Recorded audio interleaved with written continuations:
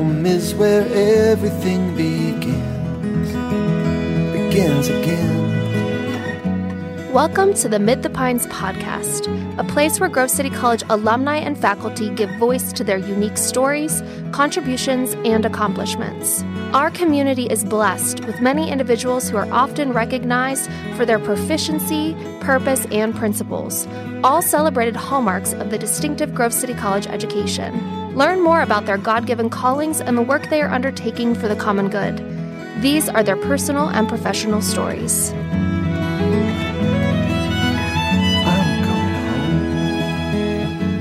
Hello, this is Brian Powell, class of 2003 and current Senior Director of Development at Grove City College. And I'm joined today by alumnus Richard Staley, class of 1962. Richard is one of our most accomplished alumni and is a past recipient of the Jack Kennedy Memorial Alumni Achievement Award. Born in a garage in Bracken Ridge, Pennsylvania, and raised in the Allegheny Valley just outside of Pittsburgh, Richard earned his bachelor's degree in chemical engineering from Grove City College. After graduating, Richard spent 15 years working for a company in Illinois.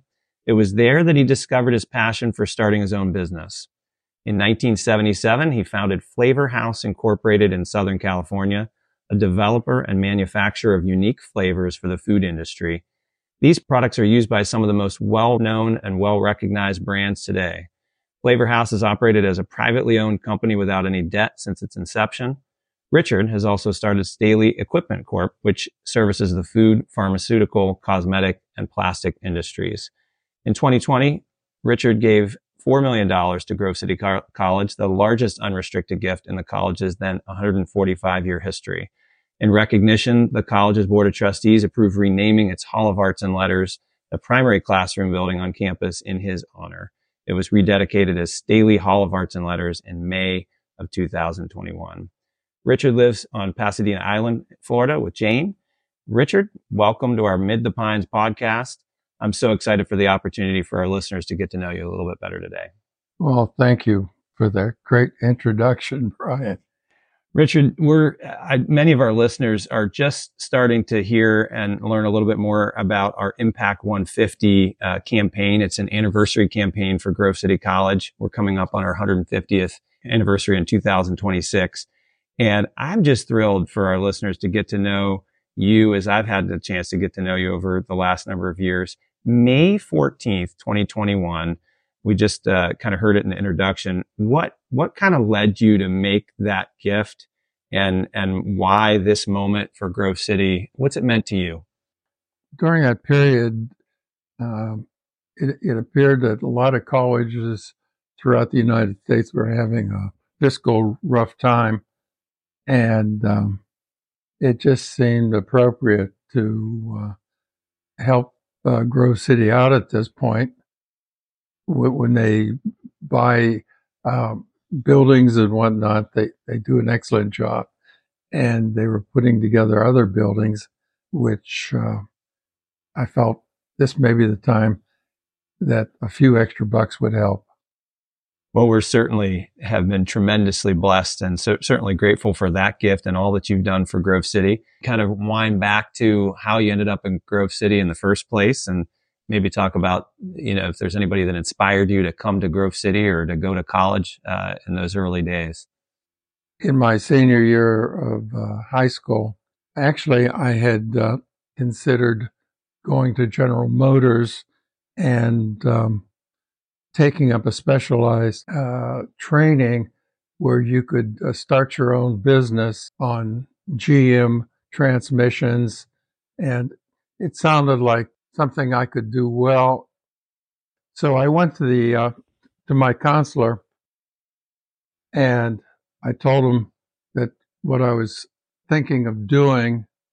His remark was, "No, you're not. No, you're not going. And you're going to college." So that kind of took me back a little bit.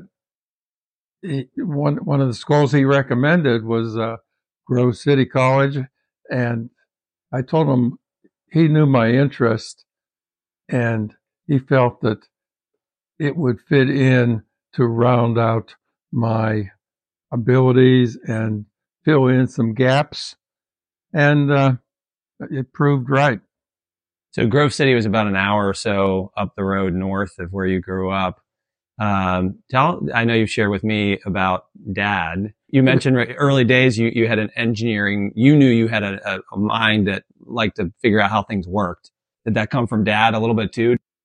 Yeah, he was an engineer at Alcoa and Allegheny Ludlam Steel. But I presented him with the idea of me going to college, and he said, "Well, what are you interested in?" I said, "Well, I'm interested in chemical engineering." They had or psychology, and his remark was, "Well, if you go into engineering, I'll pay your way, but if you go into psychology, you have to pay your way." Guess that made it an easy decision, didn't it? Yes, it did. But you end up starting your own company. So fill in that gap for our listeners in terms of, right? So you come to Grove City. Was there a class or a professor during your years that really stood out as particularly challenging or that kind of stuck with you as you left? The one that stuck out for everybody was organic chemistry, the fabled organic chemistry. That was a rough class. Made you stronger. It made you stronger, didn't it? It didn't kill you, but I don't know if it made me any stronger. So you didn't start your business right out of college. So talk about maybe those first couple years. Where did you land? What kind of experiences? And then when did you know that you had it in you as an entrepreneur? Yes, prior to graduating, I sent my resume out to a number of different companies, and I always wanted to live in Virginia, and Firestone offered me a job in Virginia, and I had actually taken their offer, but another company in central Illinois got in touch with me and said that there are 2 openings that they would like me to take a look at. Being that I never flew in a plane before, I was just going to take the experience of taking a plane ride, fabled plane ride at that time. It was a big deal. Over to Illinois. And it was a tail dragger. I think we ended up in some soybean field, but they offered two jobs, one as an engineer and one where you were in charge of producing all the small production runs. And thinking about my future, I could get a lot more experience if I went with the one where I get to go on different equipment and see the different backgrounds to make these different items. So I selected that job and came to work for them. Then they offered me a job in Chicago to run a company. So it was actually the old brand brewery, Al Capone's, one of his old breweries. So worked there for a while, and I had lots of chances to work on old beat up equipment, and it gave me a great background in equipment and running processes. I liked it. And then it was in 75, I decided that I was going to go in business for myself. And during that period, I went to night school, picked up other education that I felt I needed for what I was going to get into: air conditioning, heating, refrigeration. I got licensed in high voltage electric so that I could do my own wiring. Then I got a high pressure boiler license so that I could install a high pressure boiler and not need anybody but myself. I was trying to eliminate anybody that would cost me money setting up my company in the future. I wanted to be self-contained. Yeah. 2 years to the day, I left and went to California. But in addition to, in that 2 years, I would go to auctions, buy equipment, have it stored. I was building equipment down in my basement, heat exchangers, putting those together. And then I started my own air conditioning business. One thing you need if you're starting a business is money. And so I started my own air conditioning business, started installing central air conditioners and repair, ran an ad in Yellow Pages. And so for 2 years. But you were feeding all that. That was going to all go into this. That was all going, that was for buying equipment and storing it and going to the library, getting more information on the products that I was going to go into. What a drive and what a focus over those years to kind of have a laser focus on a goal out there, and you were making steps, each day, each week, going towards that goal.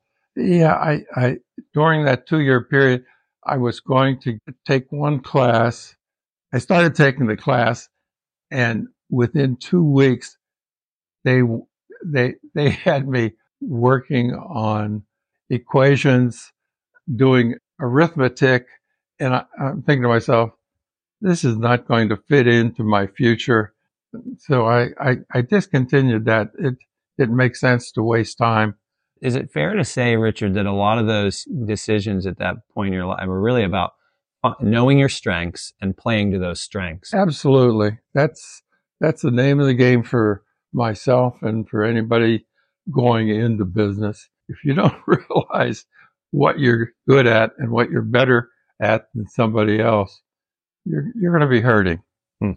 As an entrepreneur, not for the faint of heart. You've seen over the years certainly a lot of highs, and you've had your challenges, you've had your lows. What are some things from Grove City days and that maybe helped equip you to have sustained success over the years of being in business for yourself? Is there some things that you kind of gleaned and took with you from those 4 years that kept you going all these years? Yes, persistence. And Grove City, I was not the best student, but persistence, it taught you to stay with something. Some of your classmates, you see them being going to Rudy's one time too often, and they're leaving the school.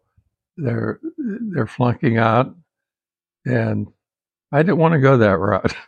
Yes, you learn about prioritizing your time, don't you? You learn about, how to respond when things don't go your way. An exam comes back or something like that, right? Those are all the kinds of building blocks that, if you take them and learn from them, you can really grow. And so, Richard, for our listeners to have some context, some years back now, and when we built STEM Hall, you participated in that campaign effort and helped to name a lab in STEM Hall. That was back in 2013 when that was built. And then you also have been a part of our entrepreneurship program, our Center for Entrepreneurship and Innovation.